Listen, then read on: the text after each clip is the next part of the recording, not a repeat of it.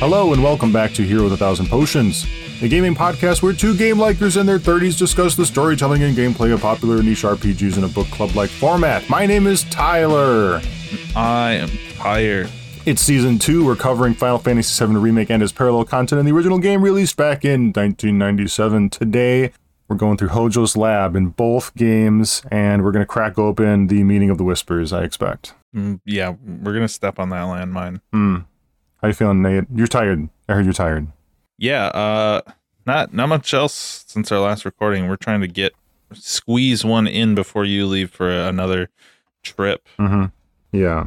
I think, you know, I say this with all deep love and respect.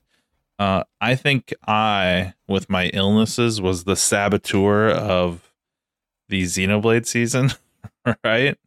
But I'm going to say you with your rapid fire vacations and trips and everything for work, understandably. So I'm not giving you shit in the slightest.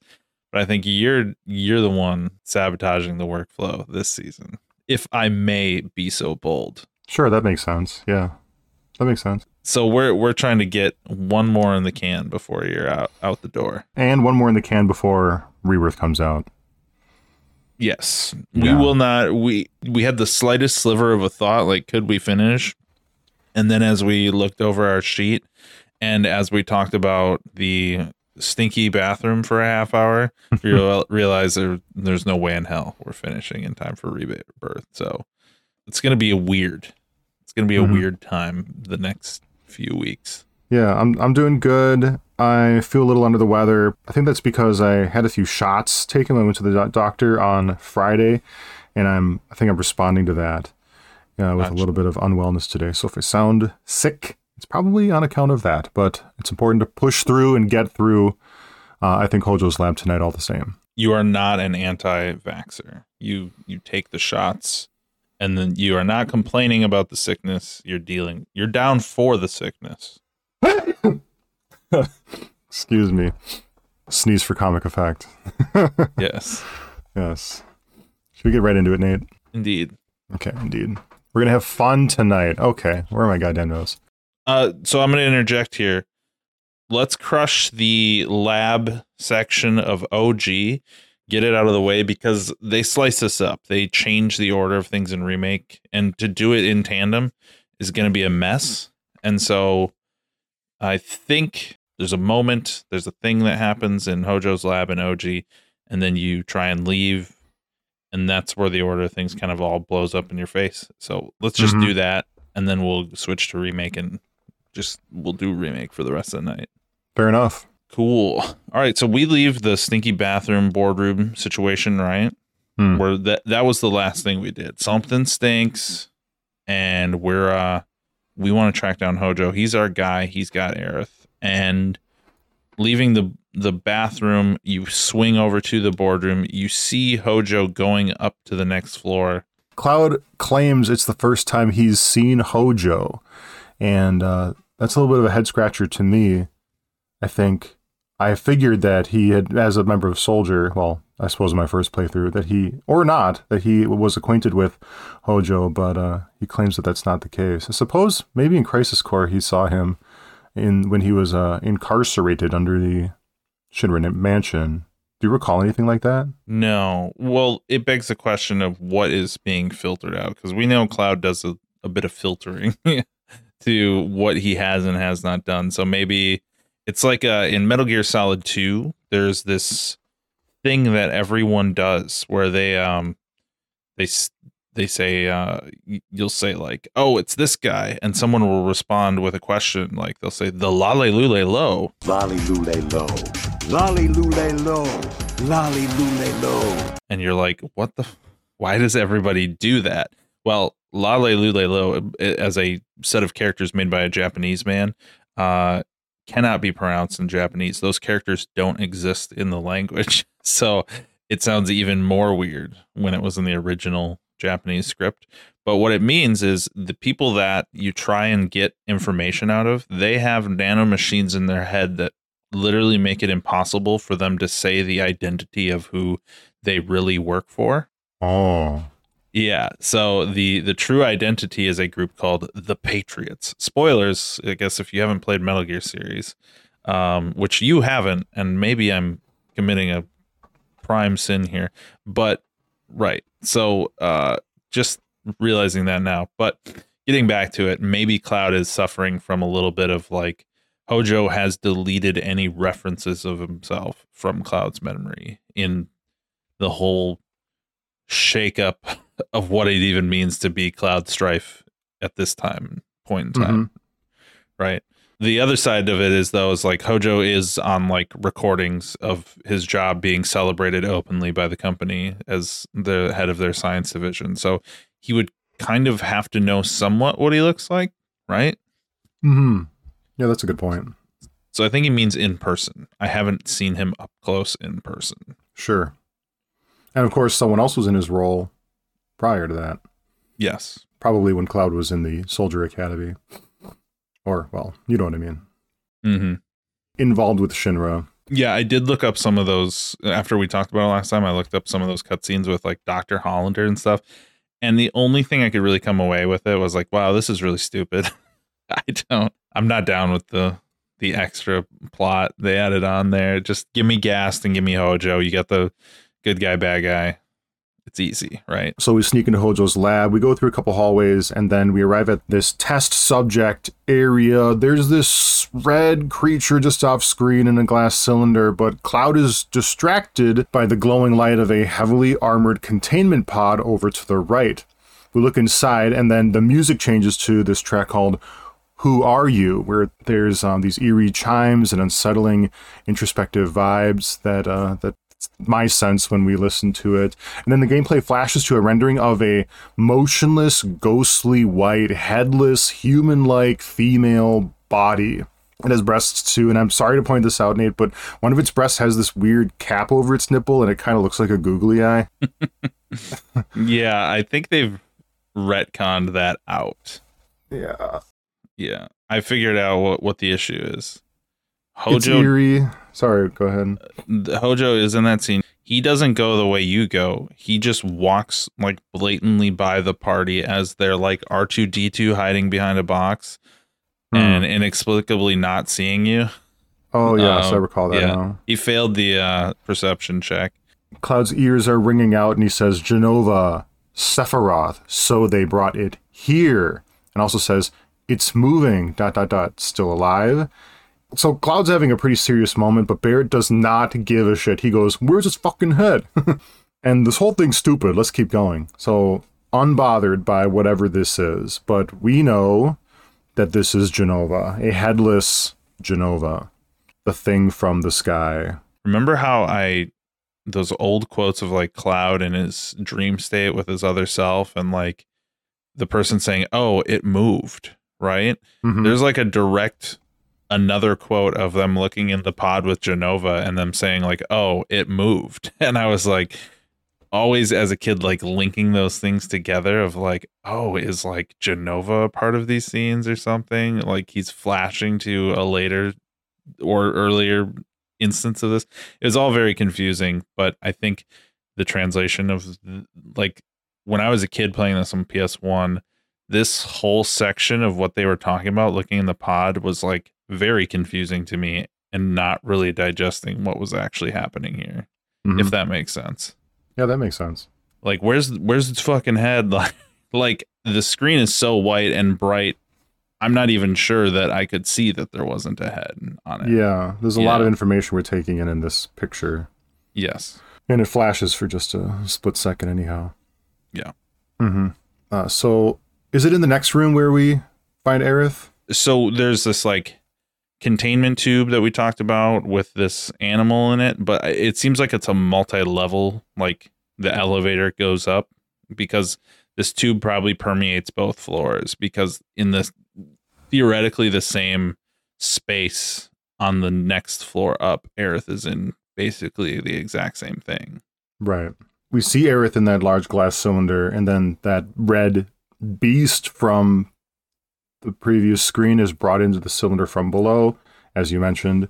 And then the creature bursts out of the glass and mauls Hojo, giving Aerith a chance to escape. We think that our impression is, well, maybe the creature is going to breed with Aerith or is going to attack her.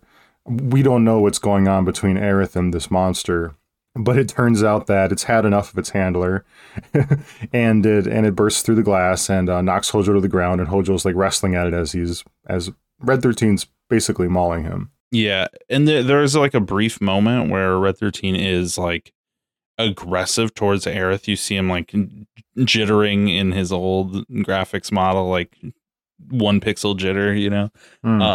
And he looks like he's about to attack Aerith, and they play the like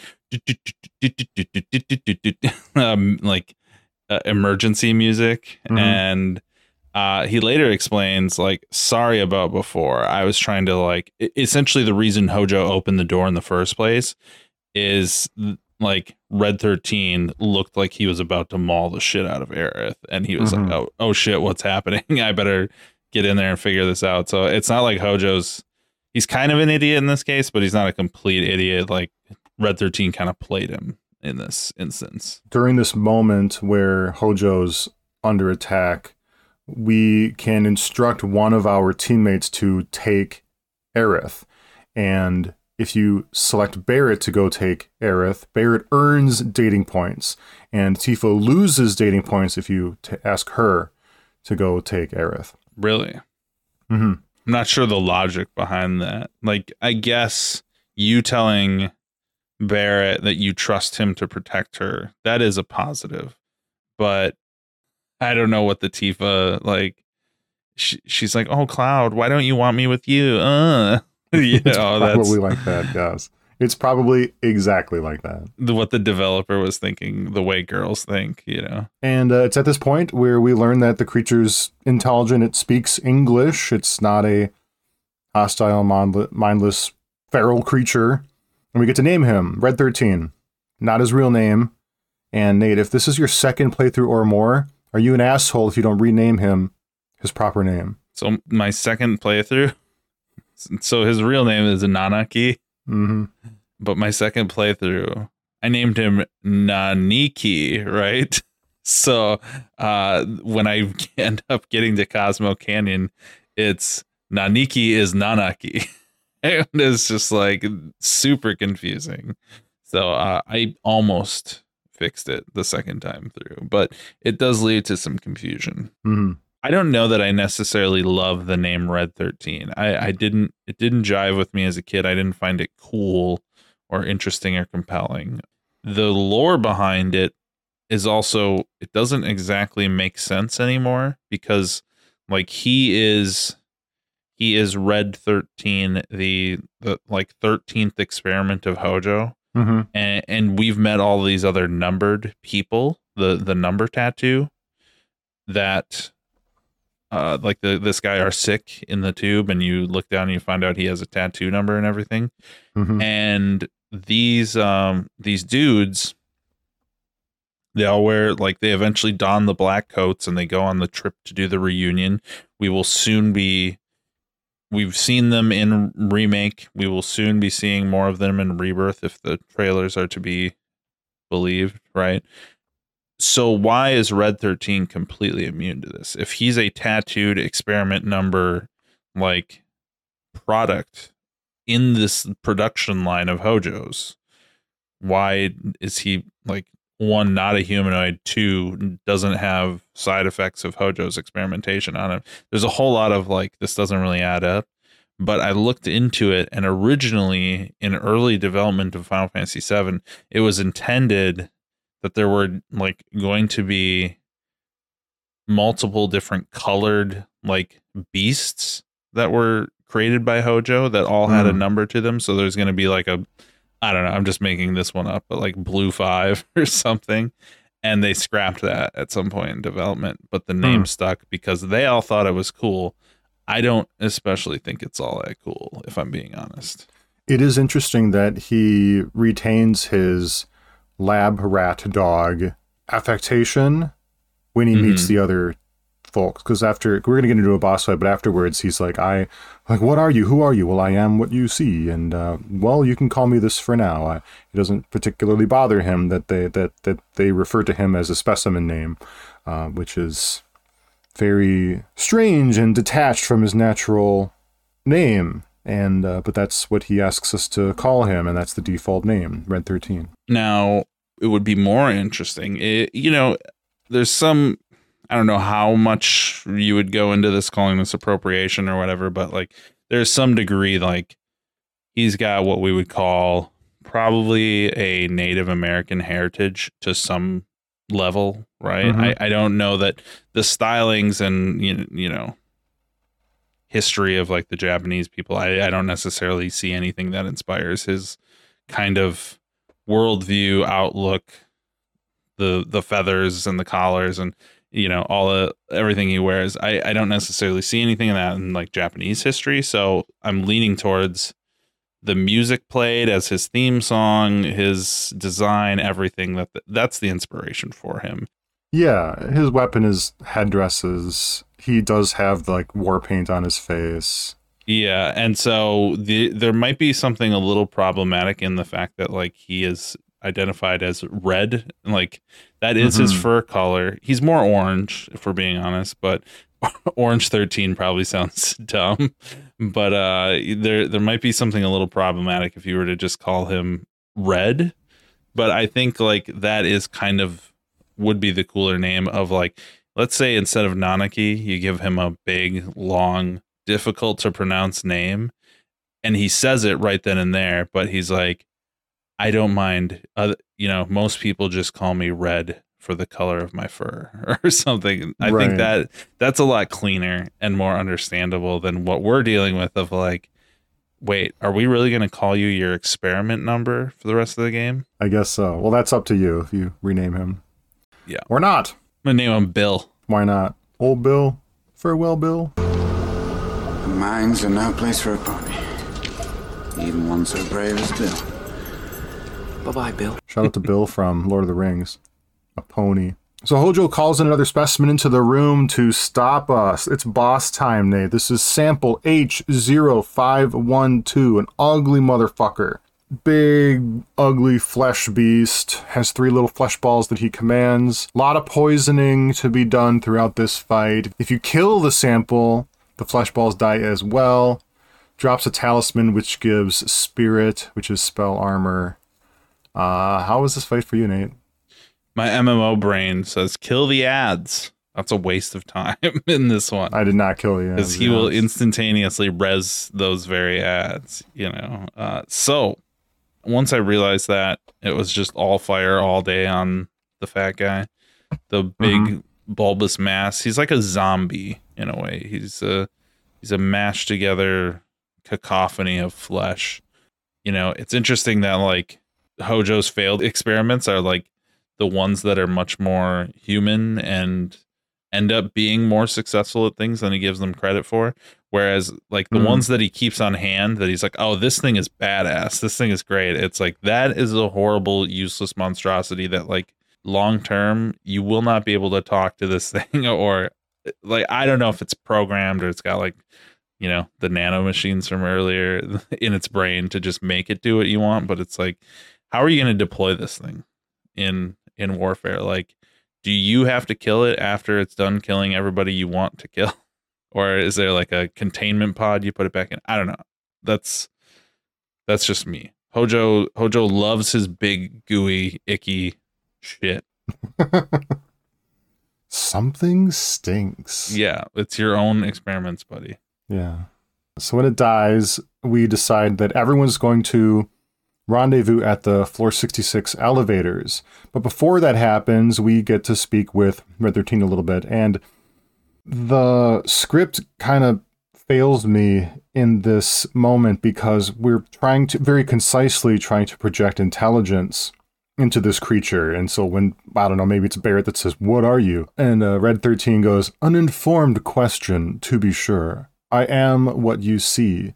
And I don't know if this is a localization dilemma or if it is actually expressed as such, but I feel like that's just what you would say if you're trying to project intelligence, like as an absolute minimum, boilerplate, quick and dirty, pseudo philosophical pandering, like I am what you see, blah, blah, blah, blah, blah. So shout out to Michael Baskett, localization master of the English translation. Right. It kind of reminds me, this is a little bit out of left field, but in the movie Looper, you have Bruce Willis meeting Joseph Gordon-Levitt, who is like the young version of himself. And they're sitting there. They try and spend like 15 seconds, 30 seconds talking about how time travel works. And Bruce Willis's character just slams the table and he's like, it doesn't fucking matter. I don't want to talk about time travel shit. Because if we start talking about it, then we're going to be here all day talking about it, making diagrams with straws. It doesn't matter. When I hurt myself, it changes your body. So is what I do now change your memory? It doesn't matter! And it's kind of like this fourth wall break of like, just watch the time travel movie, please. Stop trying to figure out how time travel actually would work in the time travel movie. And Red 13, I believe, is having this moment of like, he could say, I am blah, blah, blah of this tribe and my people date back 1,000 years or whatever. He could give this long explanation. But what we're really looking for is, are you a wolf, a tiger, a dog? Like, that's what us, the player, we're like, what's going on here? What am I pulling from? Lion, wolf, I don't know. And I think Red's answer is, don't worry about it. Some guy drew me this way. It's not that big a deal. I'm into it.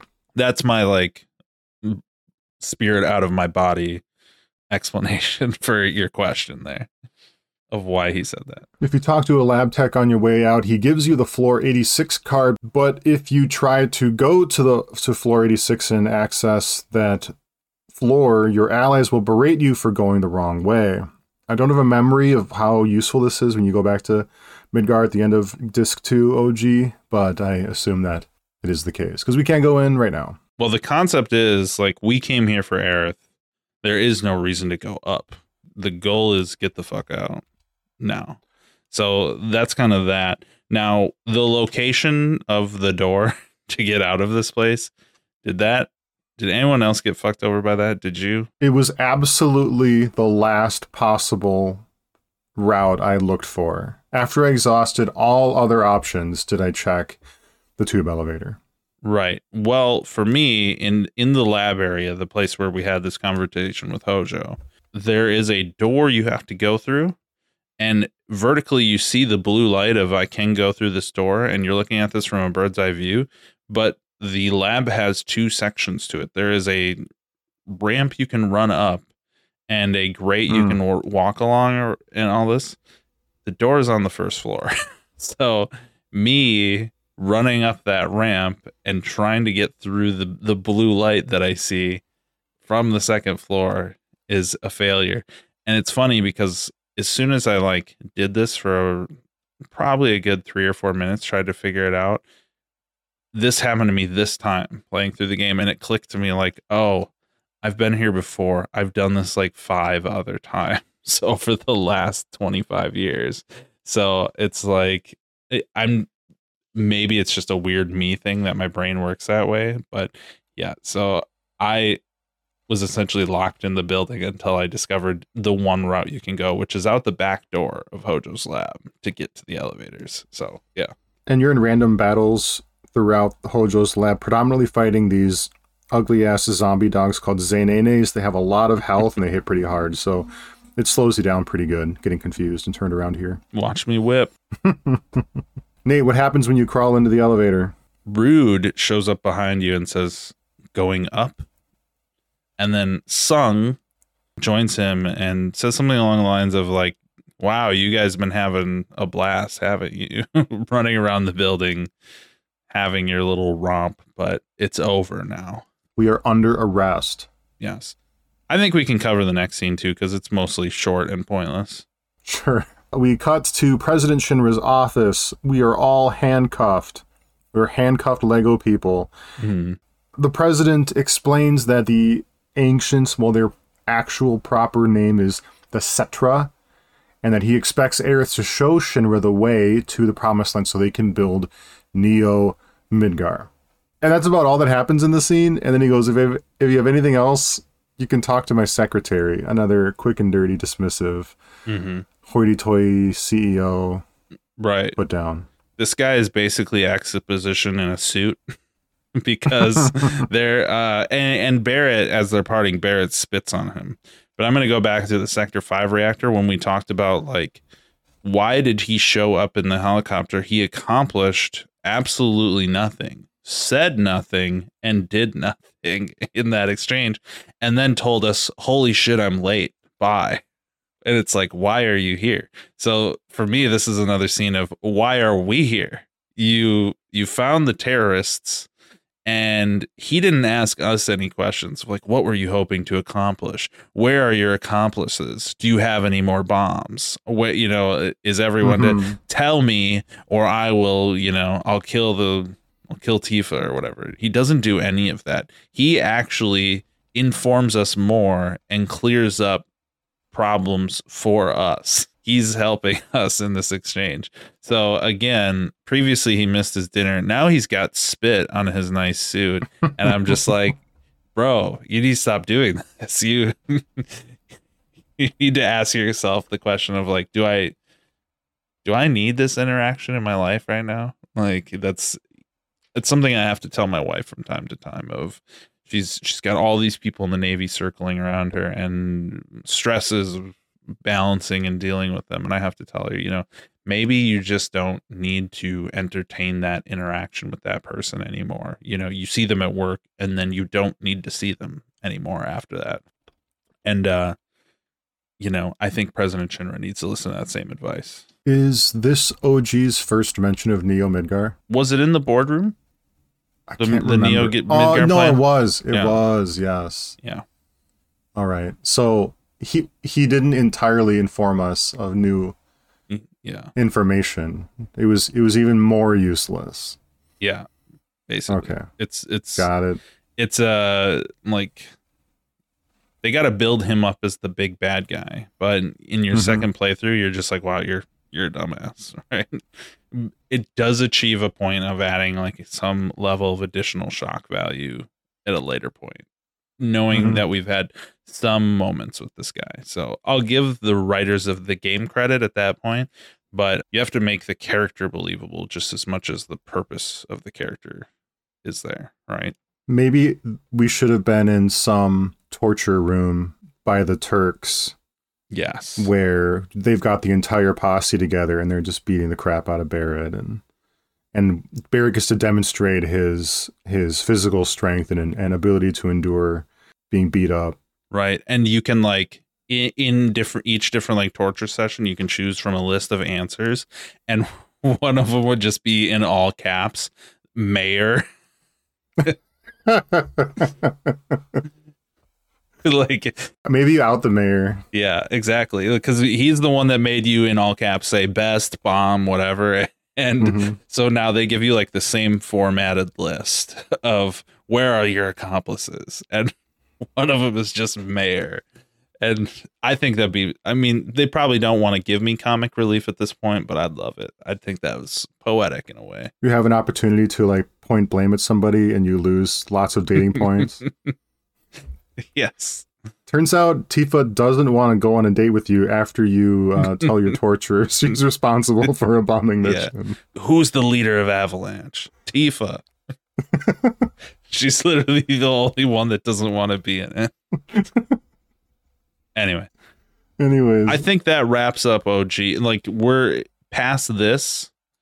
There's, like, substitutions of scenes, remixes of scenes, everything, and it's best we just handle Remake now, right? Would we all agree on that? Yeah. What happens next is folks are locked up and we have some more opportunity to talk to folks, but we're going to go back to Remake because it's a doozy. All right. In Remake, we do follow Hojo to the next room, or to the next floor. He opens the door to his lab and we slip in after him. We go through a couple halls and it feels like a spaceship in here. There's these metal panel, like, walls and floors, and the vibe is very different here than in anywhere else in the Shinra building. It's a lot darker than OG2. Like, both my thumbnails for this section of the game, I call it the Hojo Dojo, what we're about to get into. Nice. But this, like, everything is very dark and like dimly lit, dark blues, dark lighting, everything.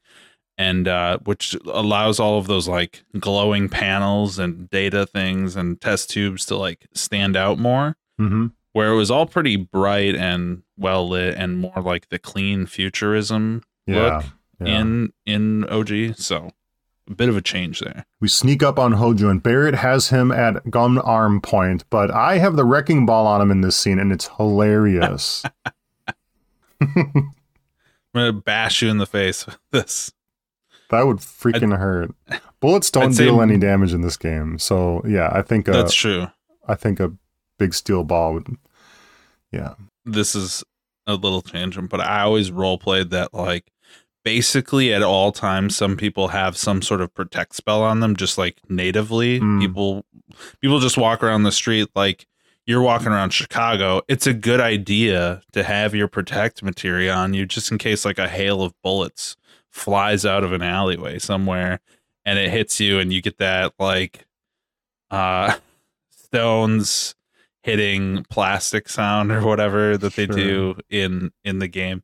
And you're like, oh God, that was scary. And I might even have a little bit of a bruise from the impact, but I'm good.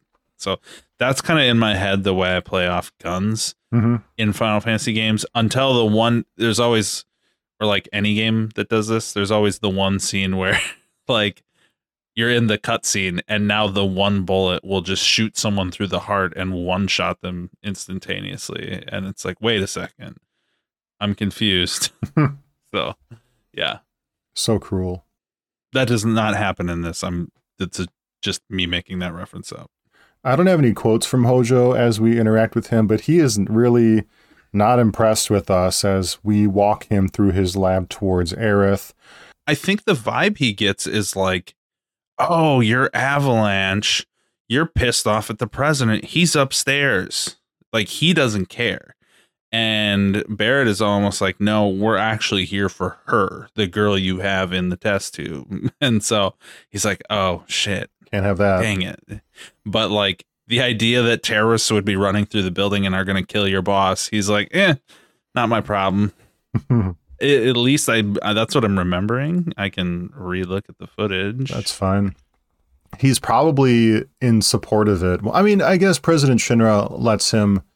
keeps him on a pretty loose leash in the first place, but I can imagine that, should Rufus come into power, you probably have even more freedom under his regime. All right, I'll give you the quote right here.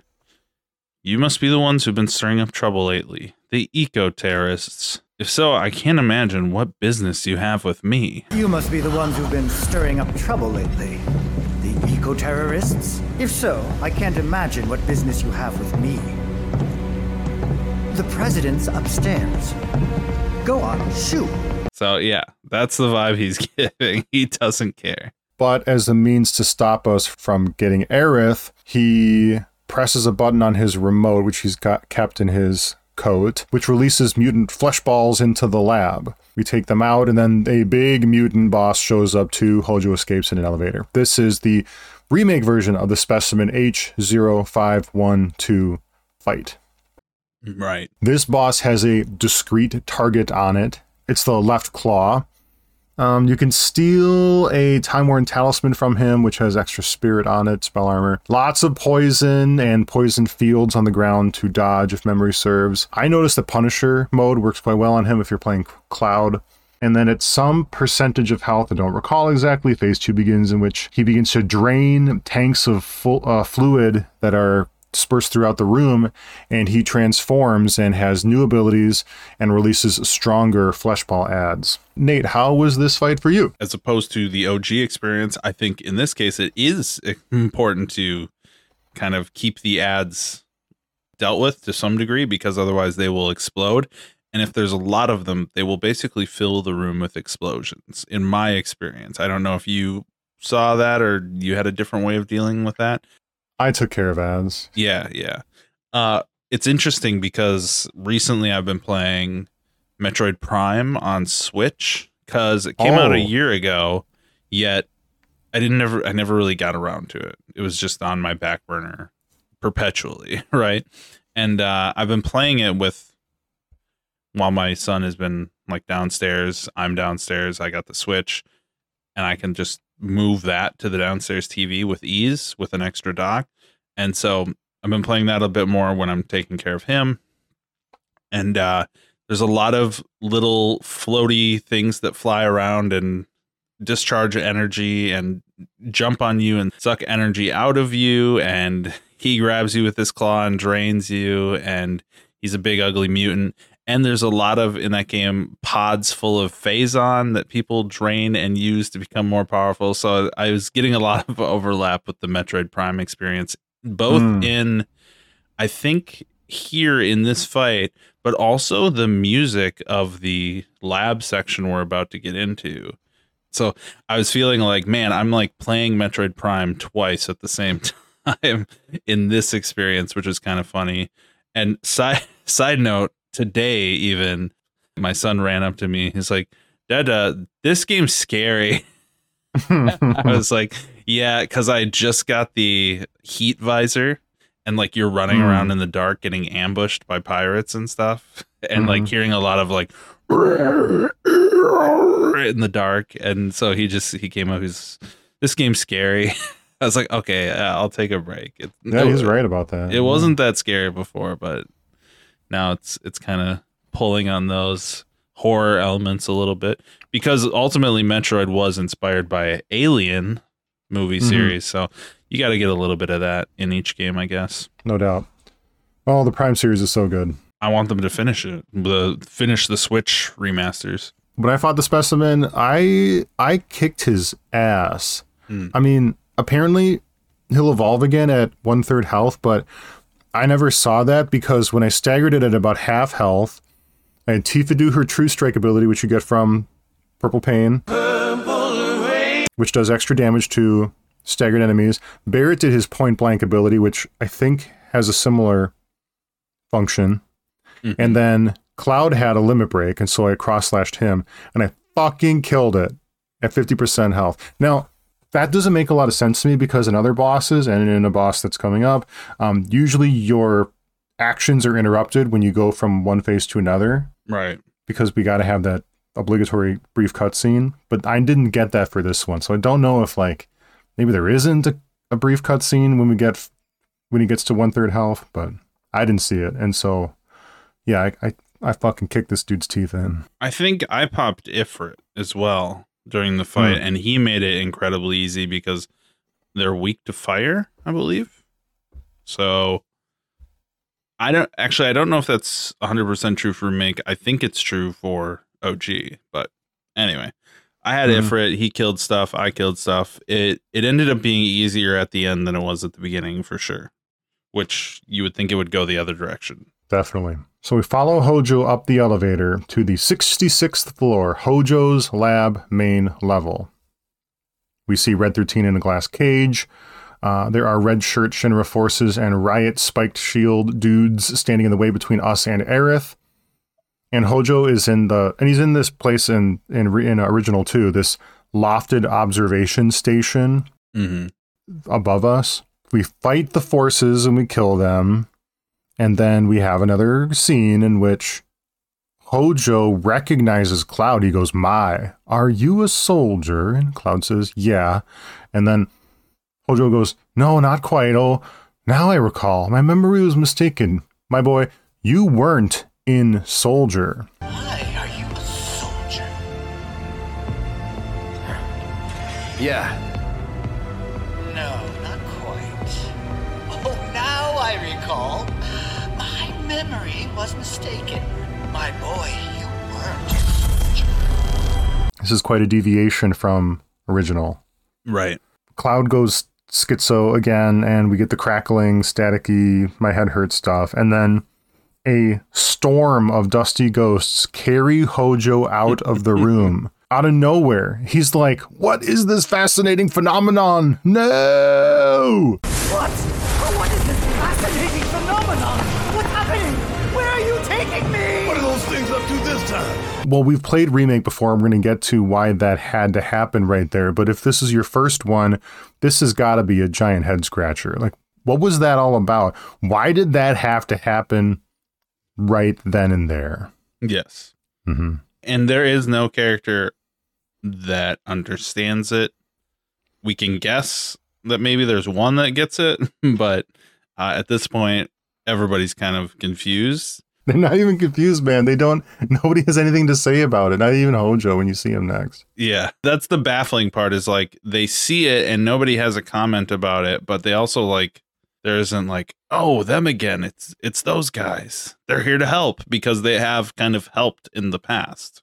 They've also hurt in the past, but you get the idea. Then again, not everyone can see them, right?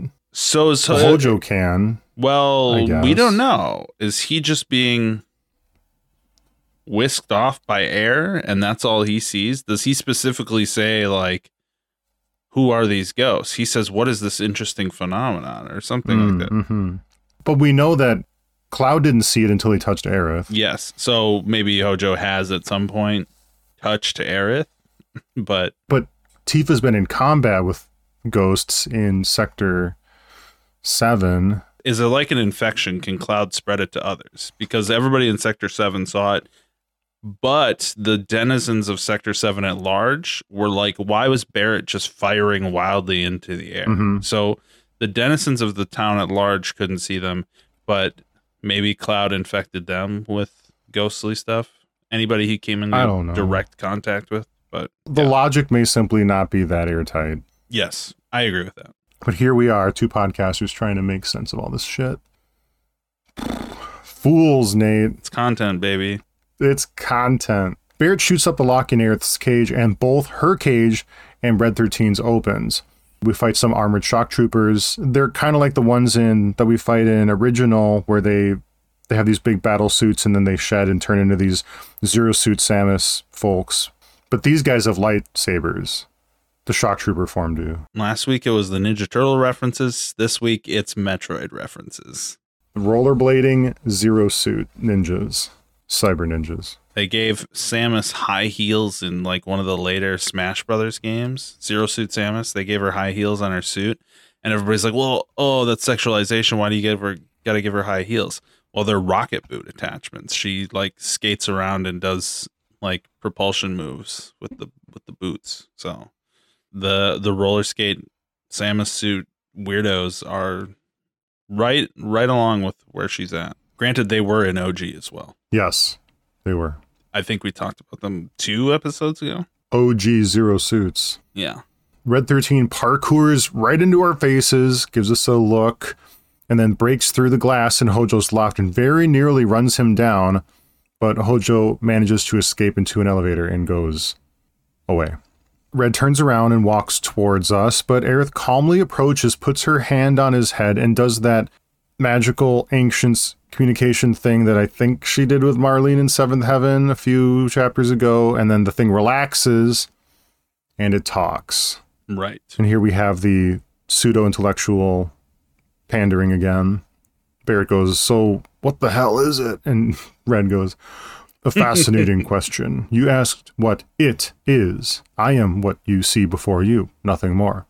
I appreciate it if we simply left it at that. So what the hell is it? A fascinating question. Did it just talk? You asked what it is. I am that which you see before you, nothing more. I'd appreciate it if we simply left it at that. An improvement, I'm going to say. I don't mean to harp on it too hard, but now that I'm older... I'll just say, okay, Bill Clinton. Oh, man. What was that quote? It depends on what your definition of is. Depends on the definition of what it is. It depends upon what the meaning of the word is. Do you think Barrett would be a big fan of Bill Clinton? Barrett? No, absolutely not. Probably not, no. Yeah, when it comes to... I mean, he was the president at the time of this game's creation. Mm-hmm.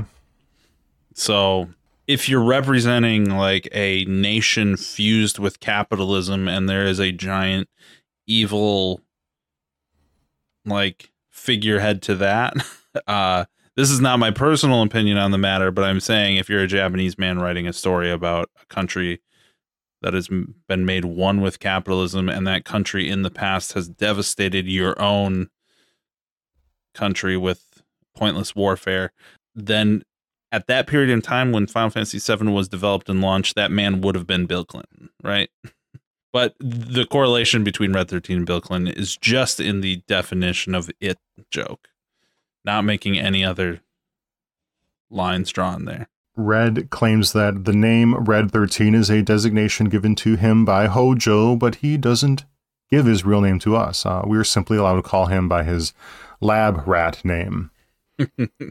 Right. We take control of Cloud again, and he hallucinates. We are staggering towards that elevator Hojo disappeared into. We see flashes of some water tank with weird sci-fi shit in it. It's the Genova containment chamber. There's a long sequence of him walking towards the elevator. I forget what the name of the song is. Those Chosen by the Planet plays. Thank you very much for singing it out, Nate. And we hear Sephiroth's voice, too. We don't see him, we just hear his voice. He says, "Together we will reclaim our world, and they'll come again." Together we will reclaim our world. They have come again. This is referencing the Nibelheim scene. And so somewhere in there, when Sephiroth is like worshiping the Genova pod that he has uncovered within the Nibelheim reactor, he's saying, "Mother, we're going to reclaim our world." So he's still in this. This is not Sephiroth's current mission. This was when his mission at that stage in his journey. And then Cloud entering the room, he says something along the lines of like, "Oh, they've come again." So obviously we can't share any vocal clips of these quotes in original because, well, there aren't any. But we can pull these quotes from the Final Fantasy VII anime, The Last Order, which is a retelling of the Nibelheim incident from Zack's perspective. Mother, let's take this planet back together. Mother, they've come again. When we get to the elevator, we get a complete and steady shot of the Genova containment chamber, and we see her body. Cloud says, "Mother," and then faints. Any googly eyes on the boobs? Not that I remember. No. Genova has progressively gotten like more hot as the years have gone on since the game's originally released. She was very creepy. I thought she had like big, with the way the shading was in the original like OG with the helmet she wore, there's definitely this perception of mine that she had big like Area 51 alien eyes, like an actual alien. Okay. If you go back and look at that original PlayStation 1 scene of him pulling the statue out of the way, all the pipes disconnect, fluids flying everywhere, and then they zoom in on the pod. Now imagine seeing that on a like tube TV in 1997, and the shading of all that. There's just this big like dark gap where the eyes are. So anyway, what follows next is a short scene featuring the Turks, Sung, Reno, Rude. The three of them are hanging out in Sung's office. Reno looks fucked up from the plate collapse. Sung thinks Reno needs some R&R. Rude wonders if the collapse was necessary at all. Sung placates them with unconvincing bullshit, in my opinion, that it was all part of the balancing of the scales, and if it wasn't you that pushed the button, someone else would have had to do it. And hey, should we be thankful that someone else doesn't have to bear that burden? You know, you can feel good about that. Was all that necessary? Had we refused, someone else would have completed the task. We have spared that someone the burden of a guilty conscience. Perhaps that will ease yours. Yeah. Nope. Let's try another tack then. They were a sacrifice to balance the scales. After everything we'd taken from the planet, we were due to give something back. I think, that talk of him like balancing the scales, if you remember back to, this was new content in Remake or like expanded content in Remake, him talking to Elmira, like we had that question in one of our early episodes is like, is he a true believer in like, I guess the best thing you could call it in this fictional world is like planetology and the purpose and existence of the planet's soul and everything. Like, is he a true believer that essentially he thinks Shinra is the device, the best device to essentially get his ancient girl that he cares a lot about to the promised land, and he isn't necessarily concerned with Neo Midgard. He believes Aerith is like, he said it in that past thing, and I don't think he's lying, because this statement of his is like saying, you know, Shinra is a giant piece of shit and we owe the planet. So as we take energy from the planet, we're going to have to sacrifice people from our own city to refeed that supply. You know, we must achieve some sort of balance. And he just like, this is the necessary evil to like get one step closer to the promised land, essentially. I'm getting vibes of he's actually a true believer, like sleeper agent, one way or another. The scene ends when Sung takes a phone call, says the VP needs us, and then everything fades to black. End of chapter. Oh my God, we made it.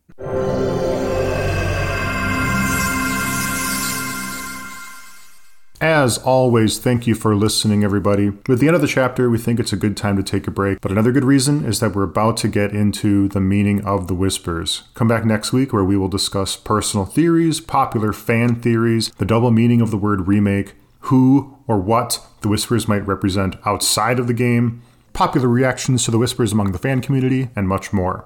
See you again then. Tyler and Nate out!